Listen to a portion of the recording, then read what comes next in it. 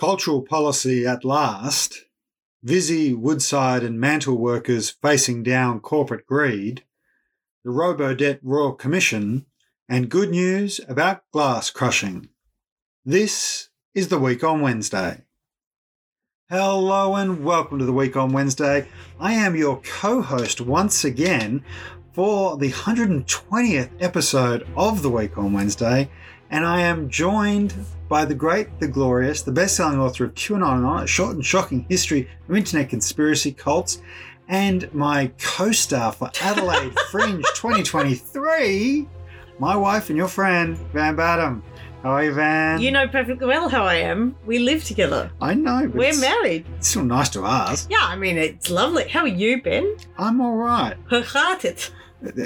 You're learning Dutch. I am learning Dutch. So anybody out there who speaks Dutch, bear with me. I've got 200 words, but I'm growing every day. Every single day. Ben loves it. He's absolutely loving it. It's a little off-putting sometimes to hear the app in the background. But Ausbeschäft, Ben. So to anyone listening in the Netherlands, I hope you enjoy the occasional Dutch word thrown in just for the hell of it. Look, Van, we are only a couple of weeks away from taking the Week on Wednesday live to the Adelaide Fringe Festival. 4 shows from the 22nd of February to the 15th of March. We're going to be there in the same week that the Voice campaign is launching. We are. So we're going to drop in on that particular event. Obviously, Ben and I are unashamedly pro-Yes Voices and looking really forward to participating as much as we can on that campaign, and we recommend everybody does as much as they can on that campaign, because if that does not pass, the cause of reconciliation in this country will be set back by generations. Yeah, absolutely. And look, we will be there. We are selling tickets, obviously, to our show, so do check out the links online. Go to the Adelaide Fringe Festival. And we're doing it in a yurt. It's going to be in a yurt. For those of you who don't play Ghost of Tsushima and don't know what a yurt is, it is a traditional portable Mongolian tent. And it will be at the Immigration Museum. So 5 to 6 o'clock on the Wednesdays between the 22nd and the 15th of March. Ben and I in a yurt. Come and check us out. And look, it's very fitting, I think, that our first story for this week is about finally in Australia, we're going to have cultural policy. I mean, we're talking about the Fringe Festival. You and I did Melbourne Fringe in 2022 as well. We did the interesting festival in Wagga in 2021. And, you know, you obviously have been in and around the Australian arts scene since I started working professionally at the age of 15. It's all fairly new to me, but certainly from my very limited exposure, I have to say. A frequent refrain in this house is, I don't know, I didn't go to art school, which I love.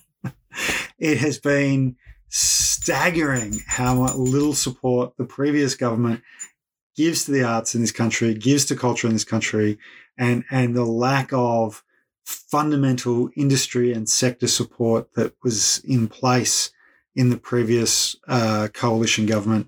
And now, Van, of course, you attended the launch of the Albanese Labor government's brand new cultural policy. I believe it's called Revive. Yes, it's called Revive, which is a not so slight dig at the previous coalition arts policy, or rather vacuum where an arts policy should be. So it's kind of incredible, like at my age, which is 48, everything you see I owe to moisturiser, that the time that I grew up, like I really sort of came of age and awareness at the time of the Hawke-Keating Labor governments in Australia, where so much money was put into arts and cultural development, into creating festivals, into regional theatre touring, into big Music Australian acts.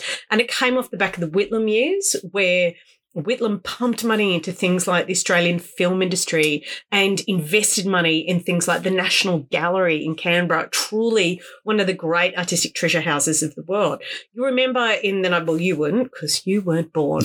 Under the Whitlam government, there was such a massive scandal when the National Gallery purchased Jackson Pollock's painting Blue Poles, which is like the iconic painting. Despite not being present, I am aware of these scandals. Yeah, so Blue Poles was bought for $1.3 million.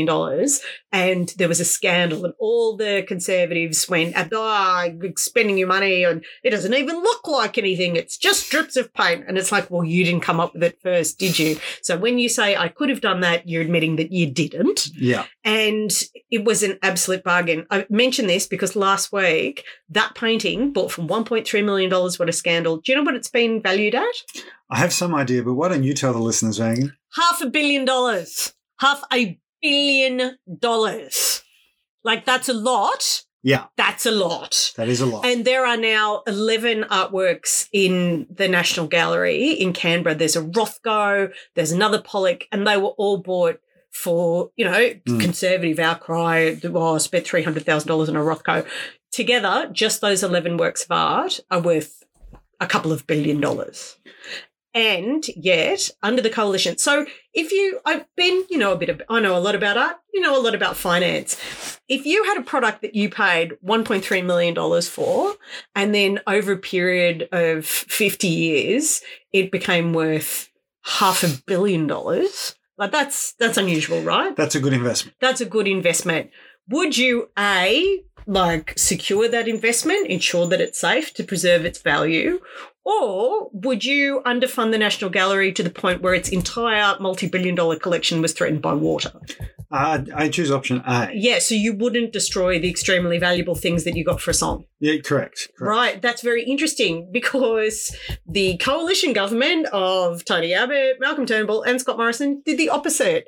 Literally, the National Gallery requires $40 million of overdue maintenance to prevent its collection getting water damage. And I mention this because it's just symbolic of what an absence of arts policy meant. We did have 5 minutes of arts policy when George Brandis, does anybody remember him, was Attorney General and Minister for the Arts under one of them, Turnbull Abbott, and brought in the Excellence Project. It was the National Excellence Program. I can't even remember what it was called, but it was basically George Brandis was going to make personal decisions about what art was good, and he liked classical music and opera and Shakespeare and not any of that fringe contemporary broader cultural conversation kind of stuff.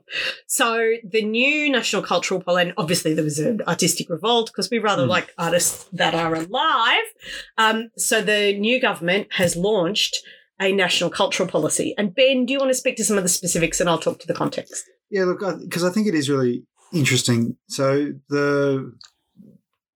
with all of the history, what they've done is gone to how are we going to revive the arts sector in Australia. So 5 interconnected pillars set out their strategic objectives. First Nations first, recognising and respecting the crucial place of First Nation stories at the centre of Australia's arts and culture. Fantastic. A place for every story, reflecting the breadth of stories and contribution of all Australians as the creators of culture, which again is fantastic. Centrality of the artist, supporting the artist as worker and celebrating artists as creators. From our perspective, I think that's just so fundamental and was just missing for the last decade. Ben loves being in a relationship with an artist. I mean, he loves my financial stability and my regular work hours and the fact that, I never work in a high pressure environment. Well, high pressure, that was a bit of a Freudian slip. But I think it is the centrality of the artist and is such a fundamental component. Obviously, it's one of the 5 pillars. You've then got strong cultural infrastructure, providing support for institutions which sustain our arts, culture and heritage, things like the National Gallery that you talked about, engaging the audience, making sure stories are connecting with people at home and abroad. They're the 5 pillars. Then under that, you've got principles, and the principles build out all of those issues. Some of the specifics that I want to talk about is that it's an additional $200 million over 4 years for the creation of Creative Australia. They're literally returning every single dollar that Brandis in his cuts took out of the arts budget. And it's to modernise the Australia Council for the Arts as well. They'll establish a dedicated First Nations-led board to support that particular pillar. They'll establish a Centre for Arts and Entertainment workplaces within Creative Australia to provide advice on issues of pay, safety, codes of conduct and welfare across the sector. This is recognising that arts workers are workers. Well, this is what the Prime Minister himself said at the launch. And, I mean, to be fair, it was awesome that the Prime Minister was there. There were senators from the Labor Party who were there. The Deputy Leader of the Labor Party in New South Wales, John Graham, was there. There were all kinds of MPs. Yana Stewart, Labor Senator from Victoria, introduced the launch. Obviously, as a First Nations woman, the youngest First Nations representative, I think, in Australian history federally. And Tony Burke, obviously, who's the member. In fact, it was so great to have such a high level of political participation in that launch, apart from the fact that all of the MPs were Labor, apart from one. And credit where credit's due, Sarah Hanson-Young did turn up. No other Victorian senator from any other party apart from the Labor Party was there. No other lower house member or let alone interstate member from any other party apart from Labor was there, which was pretty revealing, I've got to say.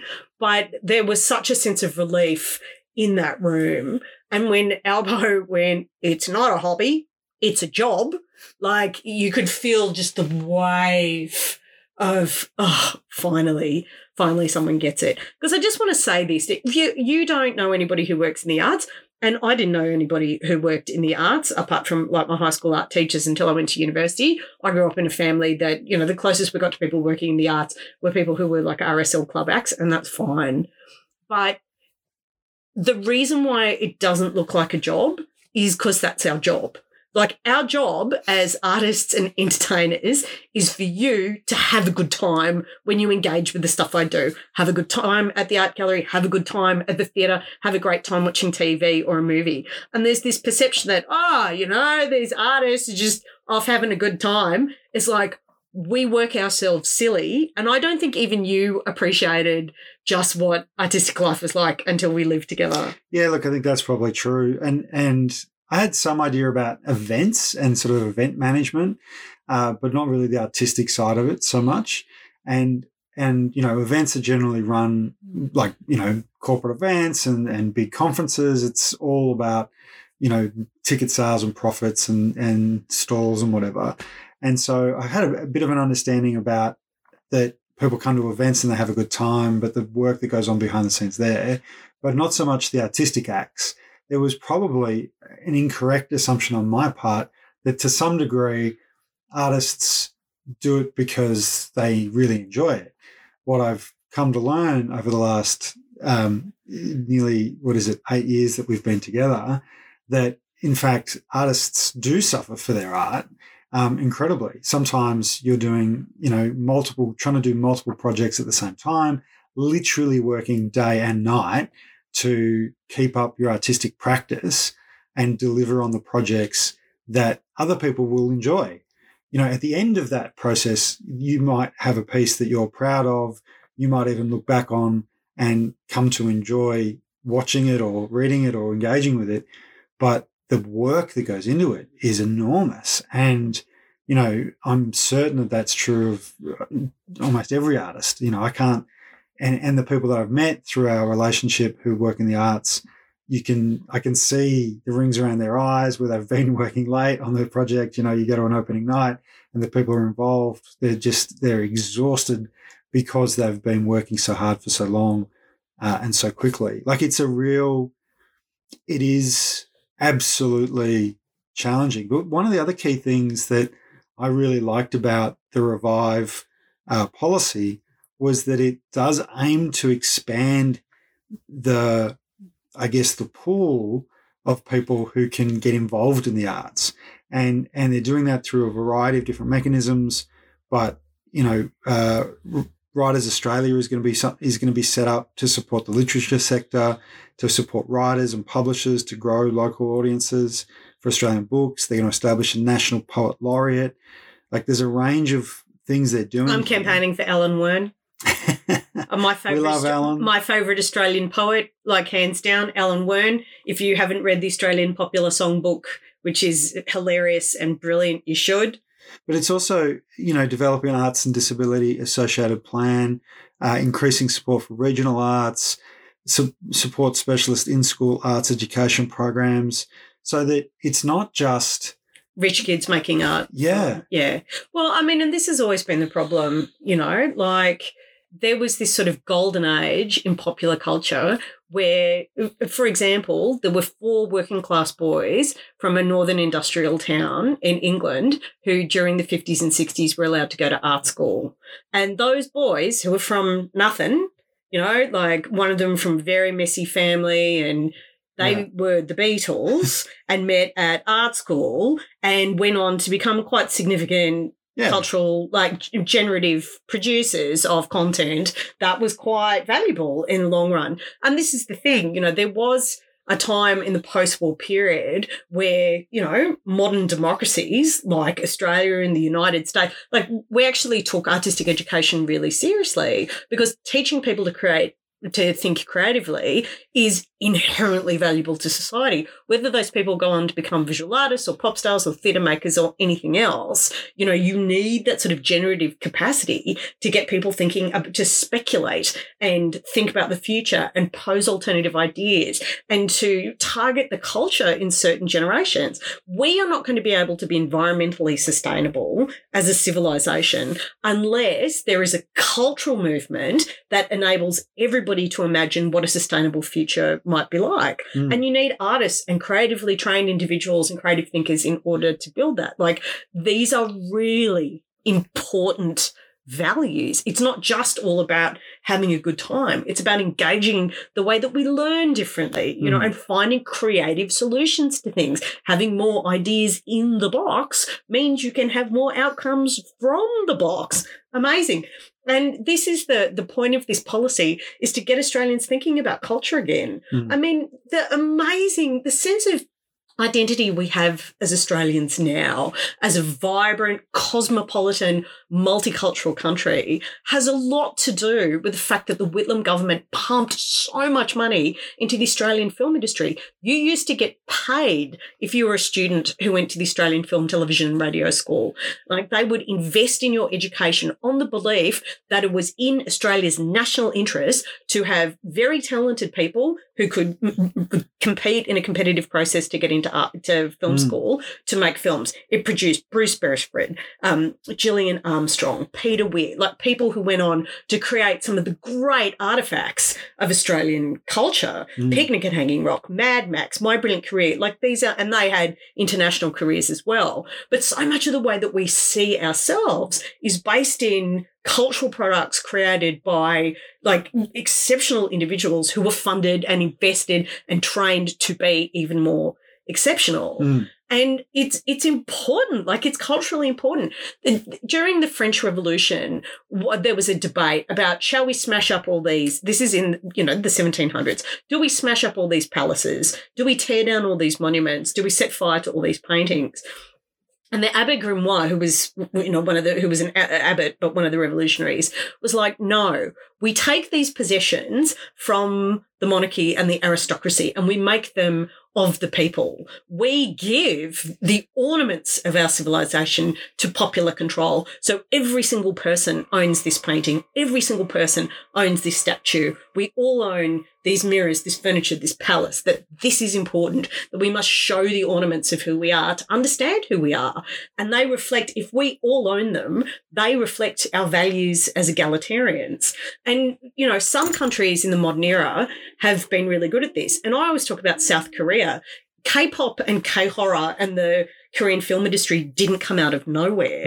There was a targeted industrial policy decision made several decades ago by the South Korean government that went, well, I mean, obviously it's very weird in South Korea because of the whole North Korea thing and who are we as Koreans and the rest of it.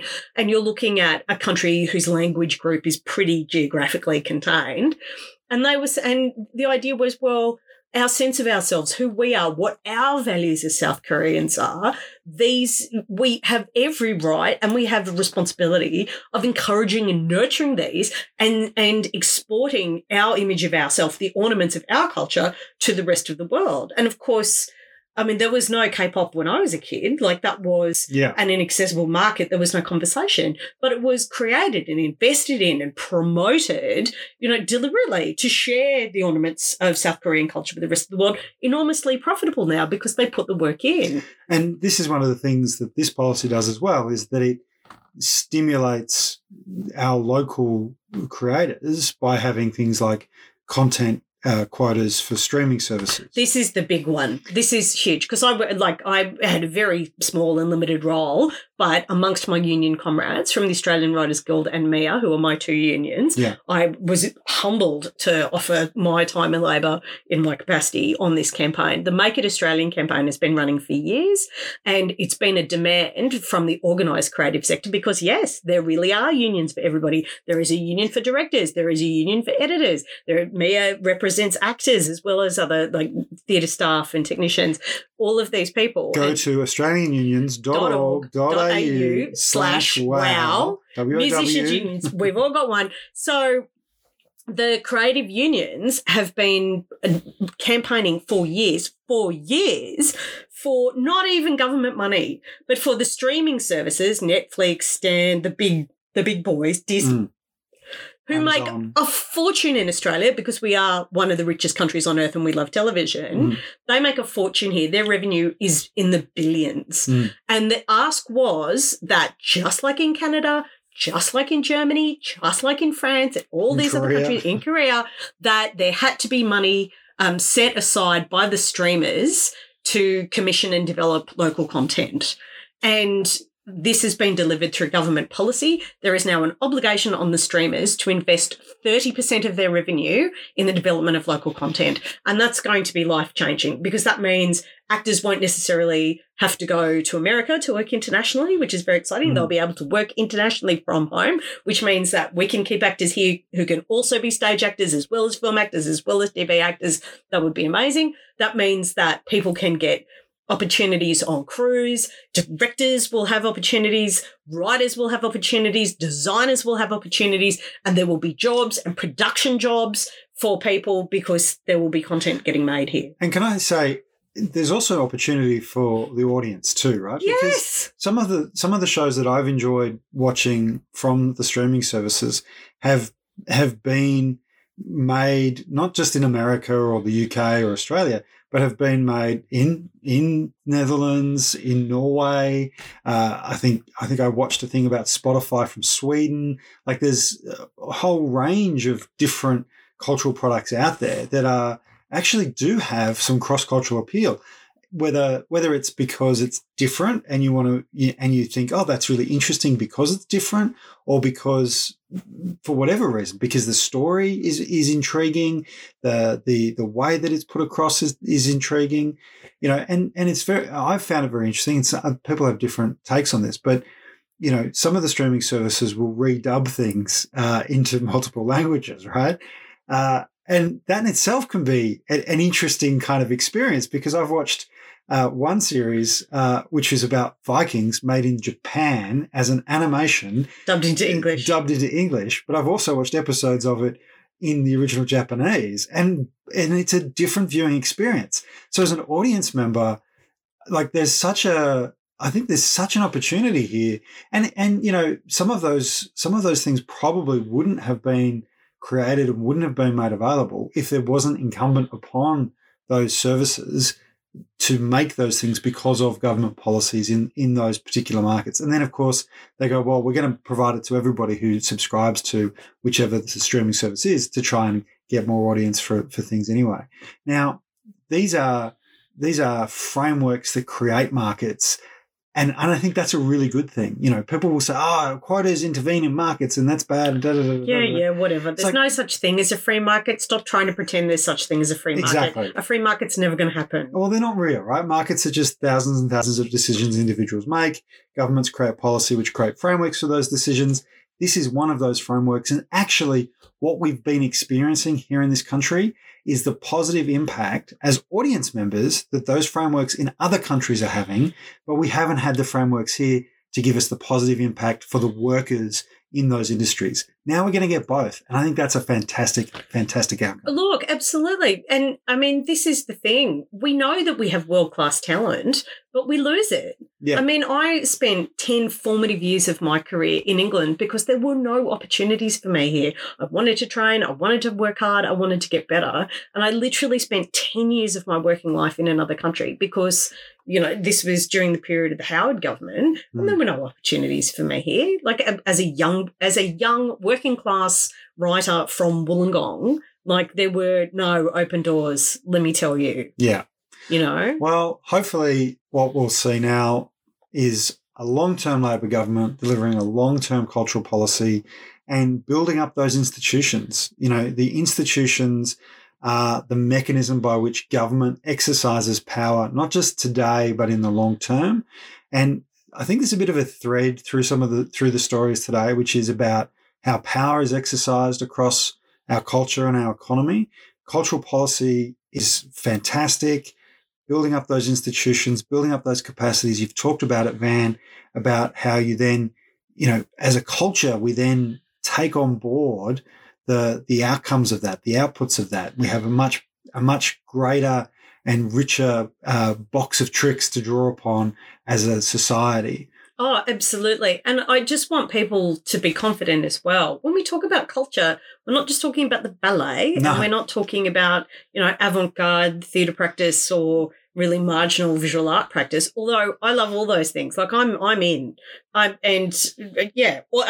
every level. Yeah. But we're also talking about things like computer games, and we're talking about hip hop, and we're talking about, you know, your local regional heritage, you know, collection and museum. Like it's not just one, the arts are not just one thing. No. They are the creative and entertainment opportunities that we create as a collective culture to enjoy. And one of the big things that the cultural policy is doing is restoring money to investing in local games design and computer game development, which is fantastic because we have an incredible cottage industry here that was created in the former Labor government under Rudd Gillard Rudd, under Simon Crane, former arts minister. Money went into game development, built all these studios, all this great talent. And then under the Liberals, oh, well, what do you play computer games for? I mean, I don't know, because it's a multi-billion-dollar industry that employs lots of people. It's creative, it's engaging, it's stimulating, and the overwhelming majority of Australians do actually have contact with it. I mean, that could be a reason. You and I are feral gamers, absolutely feral gamers. And, like, why shouldn't we be investing in that industry? How fantastic. Absolutely. And it's back. Like, it's back. It's happening. Well, talking of things that are back and happening, I want to talk about corporate greed for a little minute because it never goes away. It never goes away. It never goes away. And we talk about institutions and we talk about change and we talk about progress.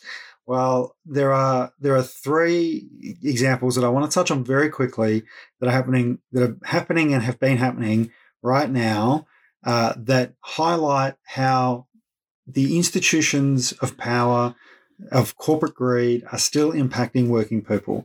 Yes, there have been some changes in the industrial relations system. And today, the 1st of February... Because of strong unions. You should join one, guys. Absolutely. Do you guys reckon you should join a union? Ben, I reckon the guys should join a union. Totally. Because today, family and domestic violence leave is now available for millions more Australians. It's now part of the National Employment Standards. And that has started from today. So you can check that out. Almost every union social media channel is got content about that. I'm not going to go too much into that because we know we've won that. That's fantastic. It's a great outcome. It's actually going to save lives, but there are still challenges to overcome. Right now, today, as we talk, there are workers at the Visy packaging plant in Shepparton who are taking their 3rd round of industrial action in the last 3 weeks. Now, Visy is a private company. It's owned by Richard Pratt. Anthony Pratt, the son of Richard Pratt. Yeah. One of the richest people. I mean, there's more than one Pratt in this story. One of the richest people in the country. The company has turnover between 7 and 9 billion. It's a private company, so it's hard to get precise figures. But Anthony Pratt, his fortune grew by 15%, right? So all the billionaires around the world got very, very rich during the pandemic. That's everybody knows that, right? Anthony Pratt has held on to that.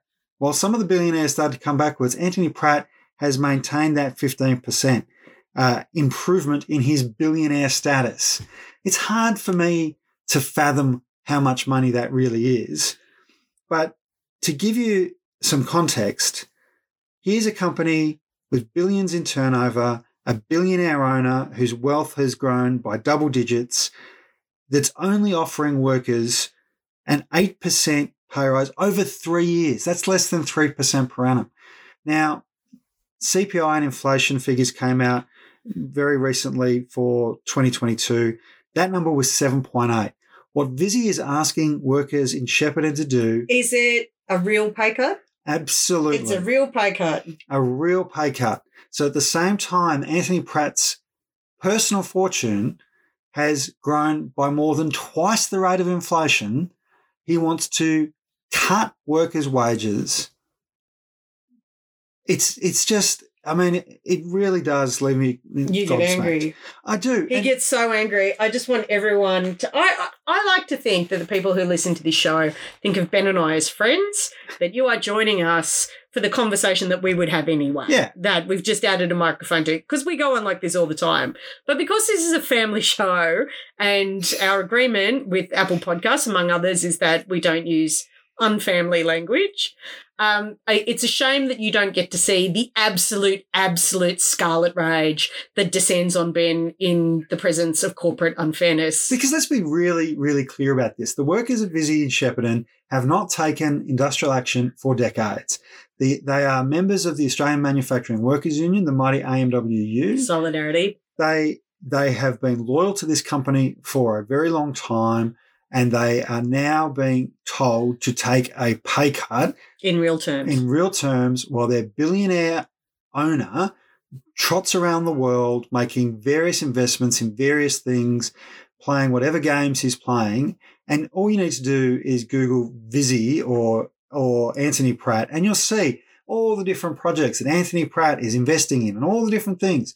Now, it's fine for him to gamble and risk his money and take on high-risk ventures around the world. That's entirely his prerogative. But to ask the workers in Shepparton to take a pay cut just to give him that little bit of extra surety. So Millionaires Playground Shepparton. It's just an outrage. And it is. It's appalling. And it's typical. I mean, this is the problem, is they reach a point of wealth where everybody else ceases to be human. Right? This is genuinely what happens, that they become so cloistered and so pumped full of sunshine by the sycophants around them that their capacity of even imagining this, maybe harking back to a need for creative and empathetic thinking, that the people who they employ to do the work that creates their wealth are human beings with like needs, wants, desires, God help us, dependents and families. Like they just don't think of us in those terms. Well, one of the other examples I want to mention is the Mantle Group. And we've talked about the Mantle Group on the show before. And if you've listened to the Week on Wednesday previously, you will know that the Mantle Group is a hospitality group based out of Queensland, wholly owned by Godfrey and Jenny Mantle. Their brands include things like the James Squire restaurants in Queensland and Sydney. Pig and Whistle is the big one that gets referred to a lot. And that the Mantle Group got done for essentially putting people on a dodgy, fraudulent agreement that was knocked off by the United Workers Union and Maurice Blackburn, basically exposing that this agreement was dodgy, that it wasn't properly voted on, that the HR people had lied. In fact, the Fair Work Commission has suggested that people involved at the Mantle Group be referred to the federal police, right? Yeah, that's bad. So that's bad. Yeah, and you would think that if that's the outcome you've just had, if you just had that outcome, you wouldn't think that 10 days later your company would then go, you know what we're going to do? It's Australia Day in a few days' time, and that's a public holiday. If we keep our casuals on the award, we're going to have to pay them penalty rates. So why don't we sack them all, then get them to sign on to a new agreement where they forego their penalty rates just for Australia Day. because that's exactly what the accusation is now against the Mantle Group. You know, one of the first jobs I had after I left school, and I was working for a corporate accountancy firm. Don't even ask me how this happened, everybody. It was too weird, and I promise I was on a very low level. But they sacked us before Christmas and rehired us after New Year so they wouldn't have to pay us. I was like, that was the summer I turned into a socialist. This is just outrageous. Like, these people have absolutely no idea. Now, mostly the workers at the Mantle Group, and there's been lots of other stories about this. Maurice Blackburn and the United Workers Union are getting this story out there, so do check it out wherever you can. But these are young workers, these are migrant workers, these are workers in very precarious circumstances often. And, you know, people say, oh, well, why wouldn't you just go and get a job somewhere else, you know? Because that's the job they've got. And if you've got bills due on Friday and you get sacked on Monday night and then presented with a new contract on Tuesday for your shift on Wednesday, you're going to sign it. Yeah, it's not like we're living in the days of full employment where, you know, you lost one job, you could walk down outside the factory gates and hope the foreman would pick you for another one tomorrow. Like, it's not like that. No. Has it ever been like that? No, in your working, the memory of your working life, Ben? You ever been able to just get a job tomorrow if you lost one today? No, and it just doesn't work like that. And it particularly doesn't work like that when you've just got get another job. 700 people this happened to. Right. 700 people. So it's not like, oh, well, you know, it's 5 people over here.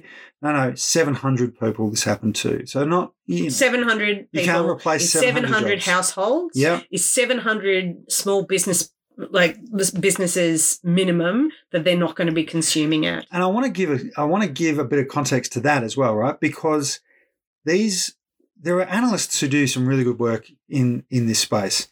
So one industry analyst put Mantle's revenue per employee at $254,000 a year. Now, I guarantee you those workers are not getting paid $254,000 a year, but that's what the Mantle Group is extracting in terms of value from these workers.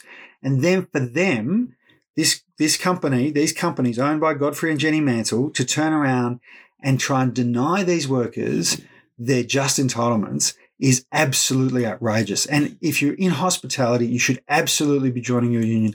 As I'm talking right now, as Van and I are having this discussion, if you're not on australianunions.org.au/wow, that's WOW, joining your union while we're having this conversation, it better be because you're already a member.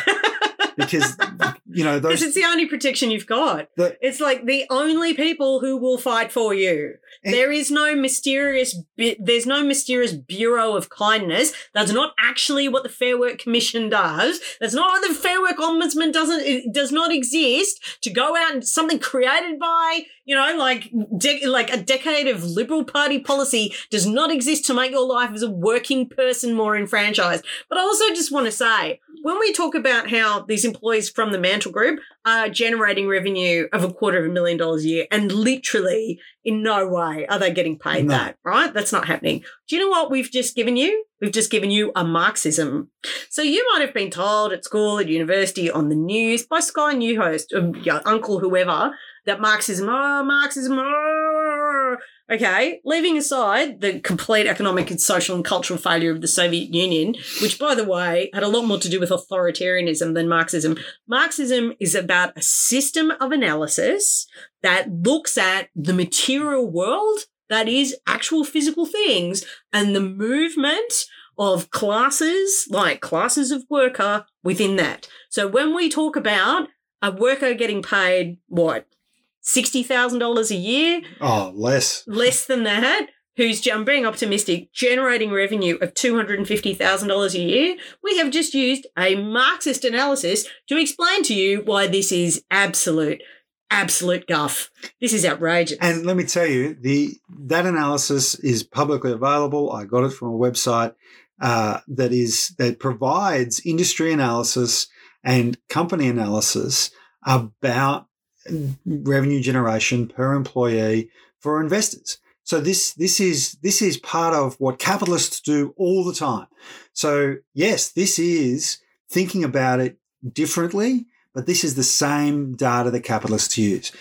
Just that the way they use it is to go, how do we maximize profit and return to the owners? In this case, the owners being Godfrey and Jenny Mantle. How can we extract more value from our labour force? That's right. And that's exactly what they're doing. And look, you know, it's workers standing together that actually get the wins. It was workers who got those old dodgy agreements knocked off. It's workers standing together in Shepparton at Visy right now, taking action between now and Friday at 7 a.m. And also, Van, workers standing together across unions. So, you know, workers are winning where they stand together. The Australian Workers Union and the Maritime Union of Australia have formed an offshore alliance. They've been working together for some time because the giant corporation that is Woodside Oil and Gas or Woodside Petroleum, whatever they call themselves today. Things that threaten the continued existence of human life on Earth Corporation. Hugely, hugely profitable corporations. Their shares are up 60% since the start of 2022, and they exported $7.5 billion worth of liquid natural gas from Australia to the world in the year 2022. That's in 1 year.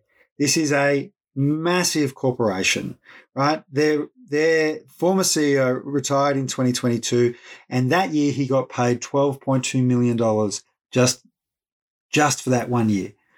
This is a huge corporation. Now, those workers in the Offshore Alliance are working on gas platforms, you know, and they are in incredibly difficult and dangerous conditions. And yes, there are question marks about the long-term future of liquid natural gas. And there are long-term questions about the future of gas as a fuel source. At the moment... Especially in your stove. Absolutely. We've had that conversation on the Week on Wednesday. But at the moment, there is demand for gas. And while the world is transitioning to more renewable forms of energy, there are corporations that are making huge profits from those resources.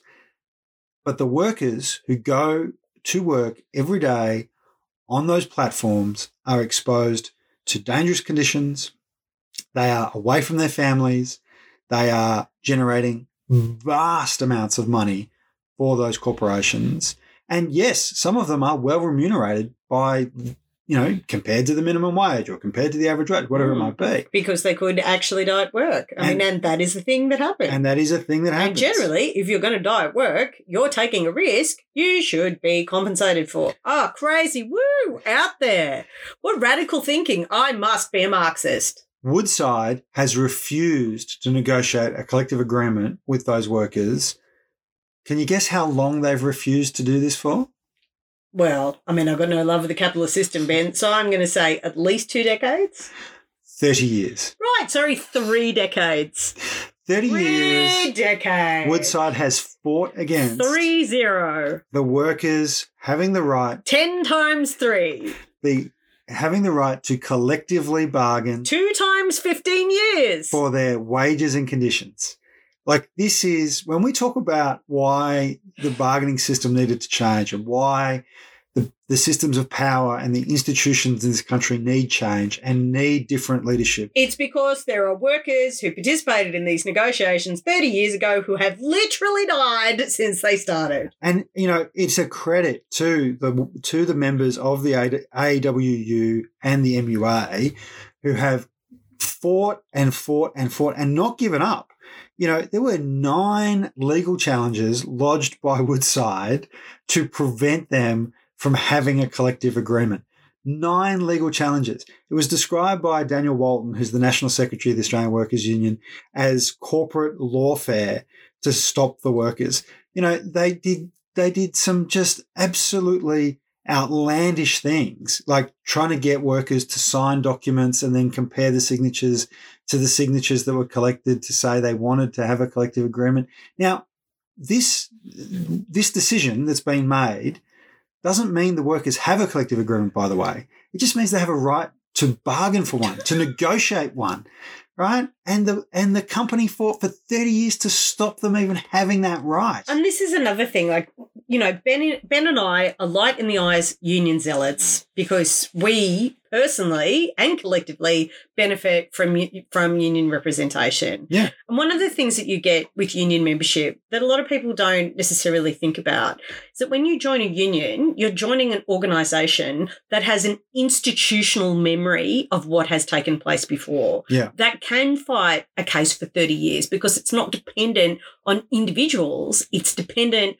on the institution to maintain that fight. And they have a context and they have an understanding and they know where the bodies are buried and they have the tenacity as an institution to persist beyond whoever the individual staff members are at the time. And it is that capacity, right? Like that's the point. It's that collectively working people can pool our resources, pool our knowledge, pool our capacity, against a corporation that is just in one of its products made $7.5 billion in a year. We're talking about a few hundred people. Individually, they would never have had the capacity to take on such a massive corporation. But together, over decades, they were able to stand and actually win the rights that they wanted. Yeah, of course. And that's fundamentally what it takes. And we see, Van, that where corporations want to give off this kind of, we're such good corporate citizens, we do all this stuff, in local sports groups or for sustainability. Yeah, because they hire PR people to do that for them. Exactly. So nobody goes, wow, isn't your multi-billion-dollar corporation exploiting workers in order to poison the planet? I mean, that's... And you can go to the... that's a difficult message to sell unless you have someone going, we're made of daisies. Everything we touch smells like a field.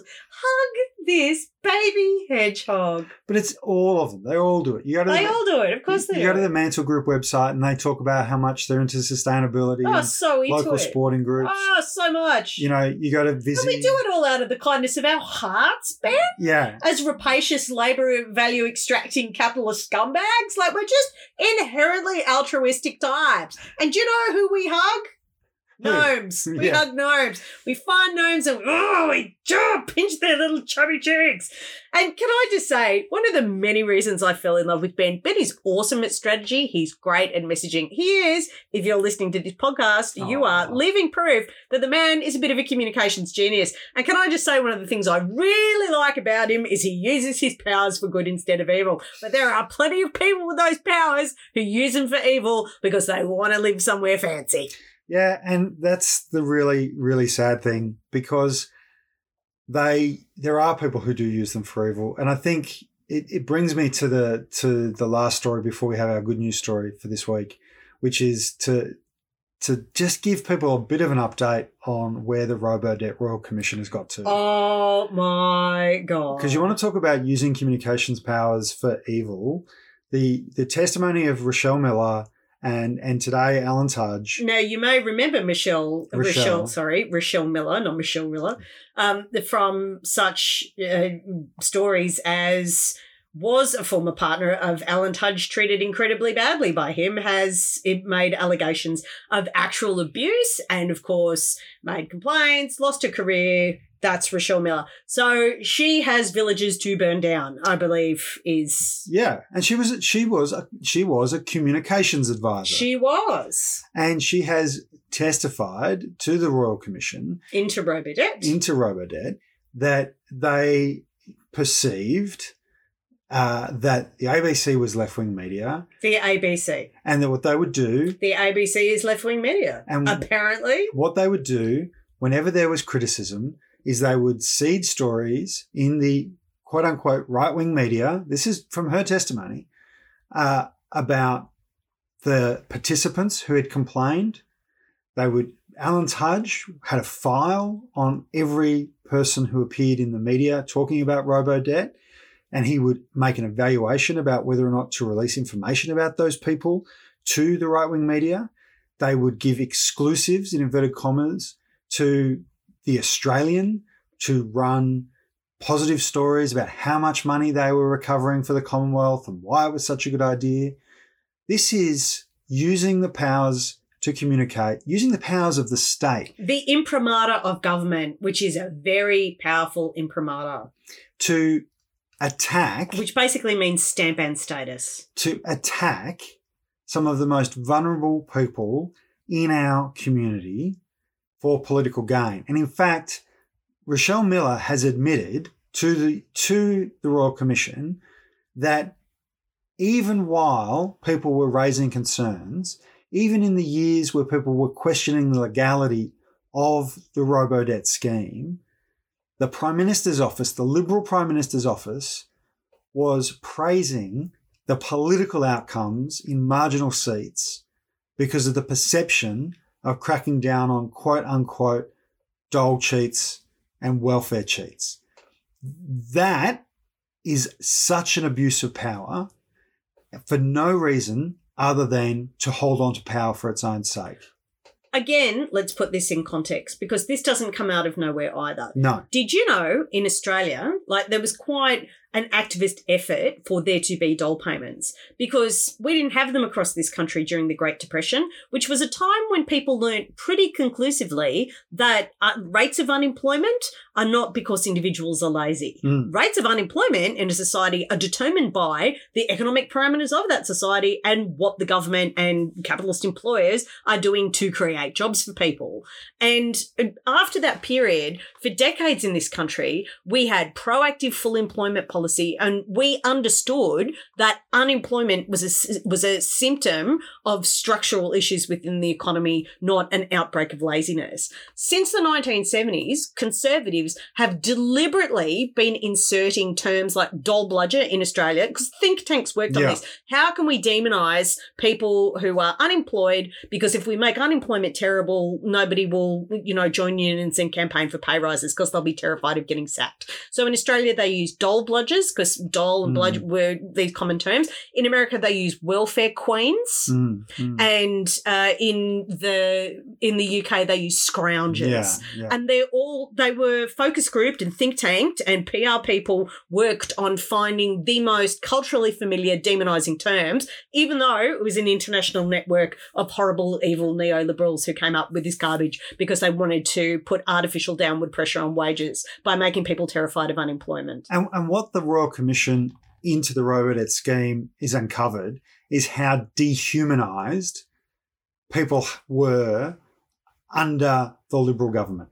So all of that history, all of that cultural downward pressure that flowed through into the Abbott, Turnbull, Morrison government manifested as this illegal, unlawful, dehumanising, damaging piece of policy where the more money was recovered from people who in most cases, as it turns out, did not owe any money to the Commonwealth, had no debt to repay, but were being forced into repayments. The more that happened, the more there was a sense of achievement. And it has played out with some of the civil servants and former civil servants who've given testimony. Some of them have expressed just how toxic culturally the government was and working in that government had become.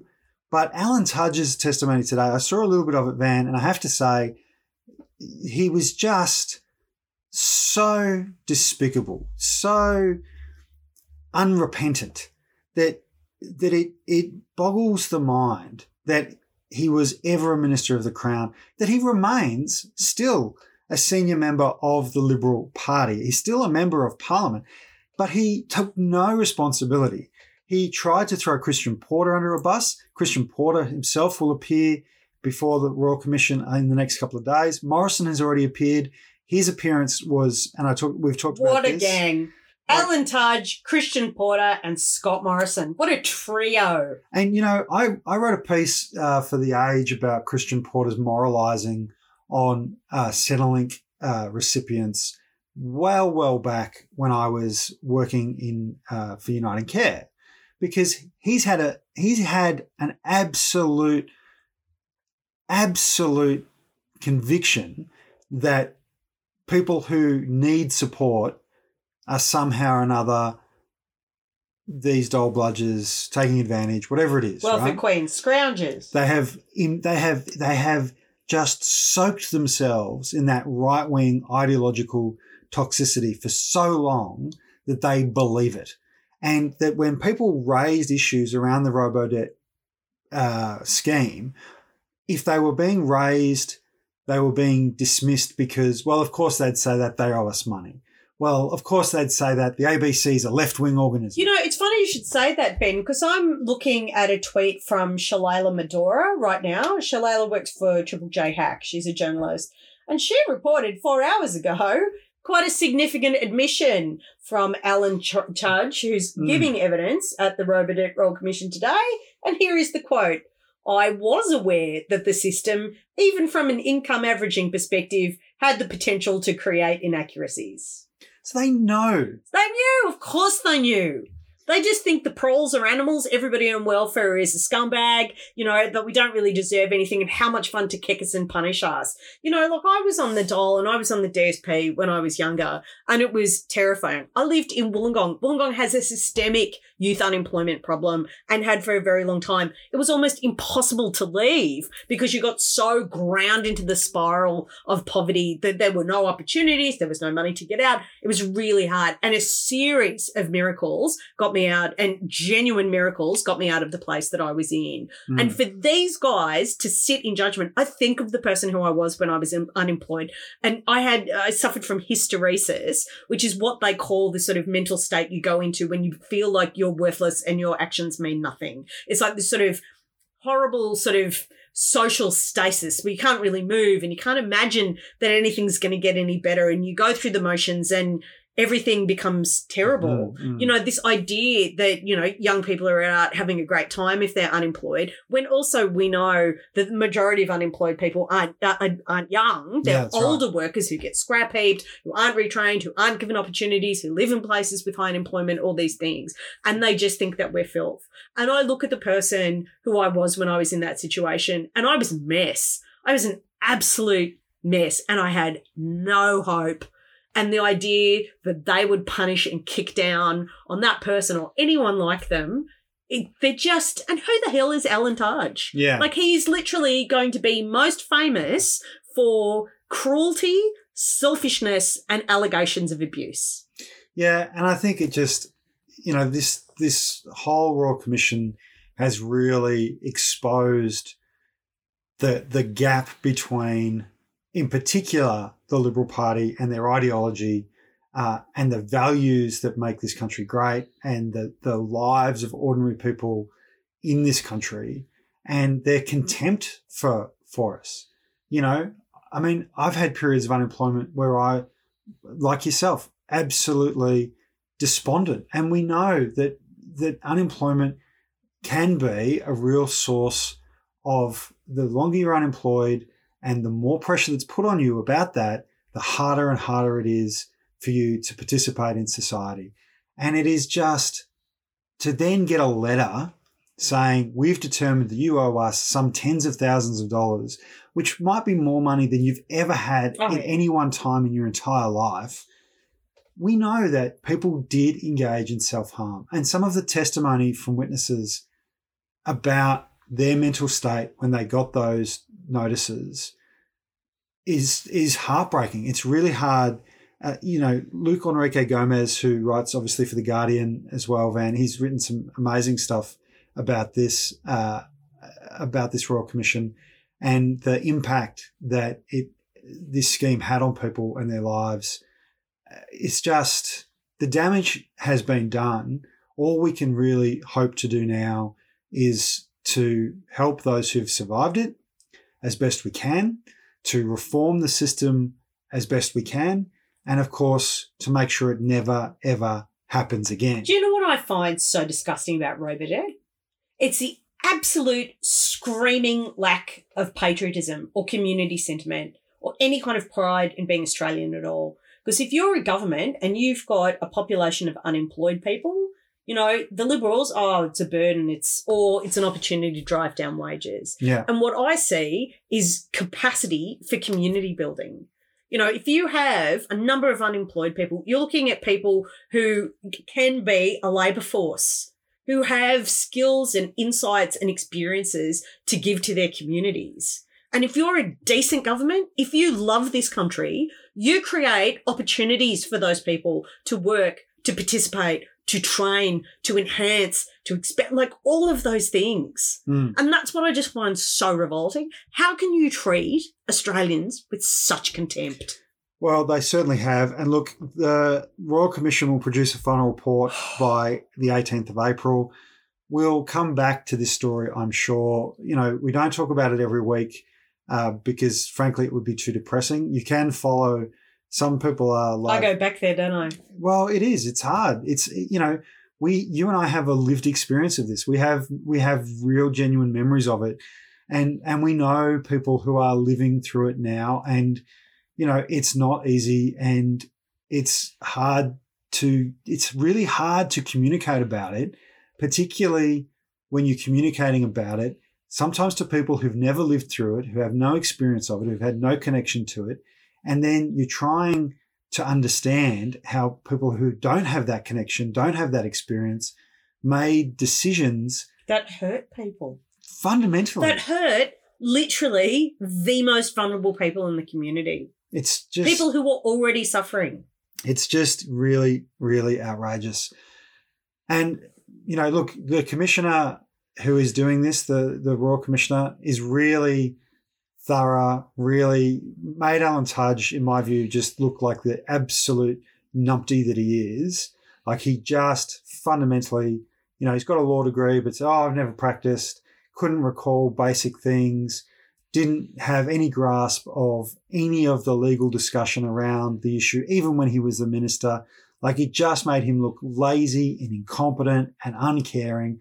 And that's probably because he is those things. A shout out to everyone who remembers Alan Tudge from his Melbourne uni days when he was on the student union there and used to get around in his tracky dacks because he was like, so unbothered. Big kisses, Alan. Well, I think he's a bit bothered today. Look, we want to finish up with some good news before we get into giving our shout outs to those excellent supporters of the podcast. Ben, the good news this week is one that I found.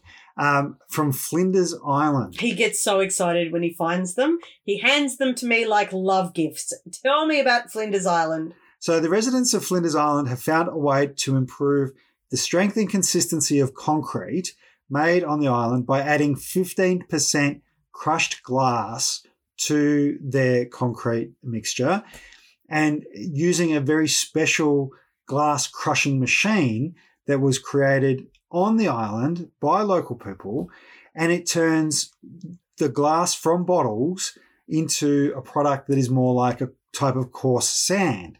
Now, they're using this to make paths, walls, supplement garden beds. They're even using it to fill potholes, right? So they've done 6,000 bottles through this process, which isn't a huge amount to start with, right? And they acknowledge this. A start is a start is a start. They need some support to get to scale. And Flinders Island is a small place. They actually anticipate that they'll run out of landfill within the next year. But processes like this will allow them to make reuse of their materials in a much more efficient and effective way. I think these are the sorts of things that we need to have more of in our... Yeah, we need a more circular economy. And I'd like to do a shout out to the state MP for Northcote, Kat Theophanous, who is a champion of plastic reduction. And if you are on Facebook, have a look at her Facebook page because she's asking people for more suggestions about how we can get plastic out of the economy and running like you'll go into a hat and you can win this wonderful basket full of plastic-free stuff.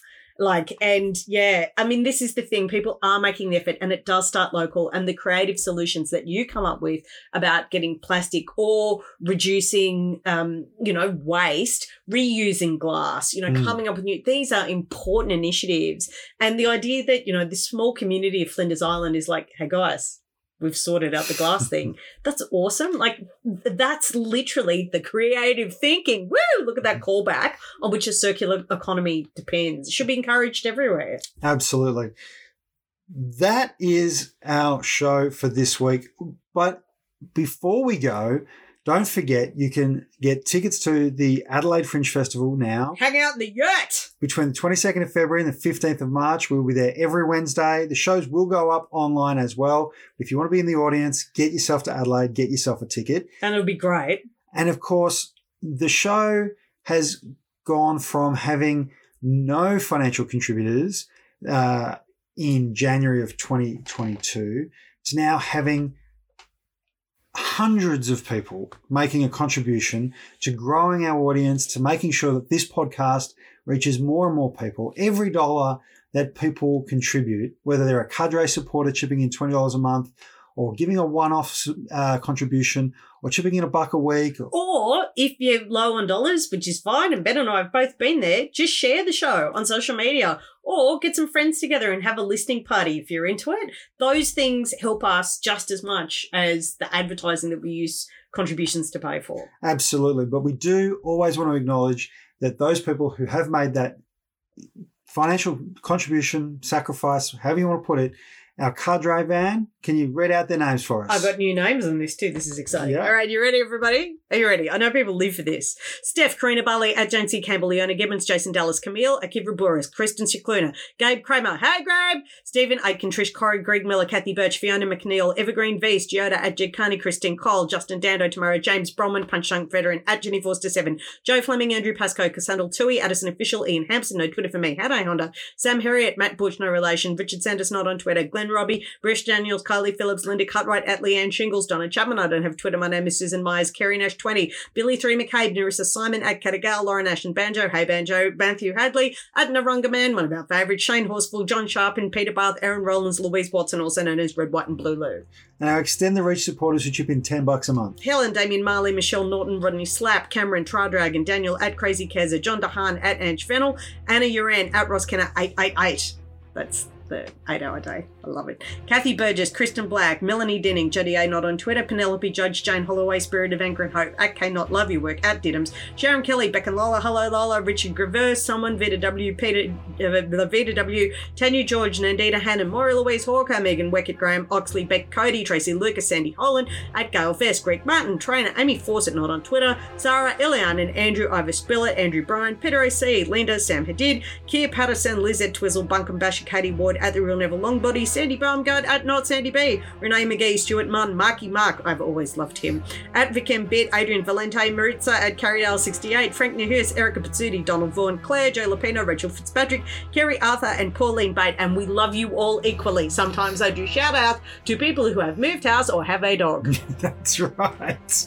And of course, it's always great to hear from our listeners and occasionally bump into you wherever you might happen to see us. Do feel free to come and say hello. We do appreciate the interaction and the discussion about the issues we talk about. Don't forget to join your union, australianunions.org.au/wow, that's WOW. I hope that you've enjoyed this slightly longer edition of The Week on Wednesday after just having myself last week, our 120th episode. Can you believe we've done 120 episodes, Van?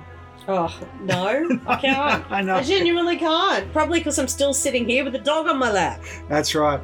So don't forget to tune in to The Weekend Wrap on Sunday, where we will cover the stories that happen between now and then. And until then, love you, Vanny. I love you too. Bye. Bye.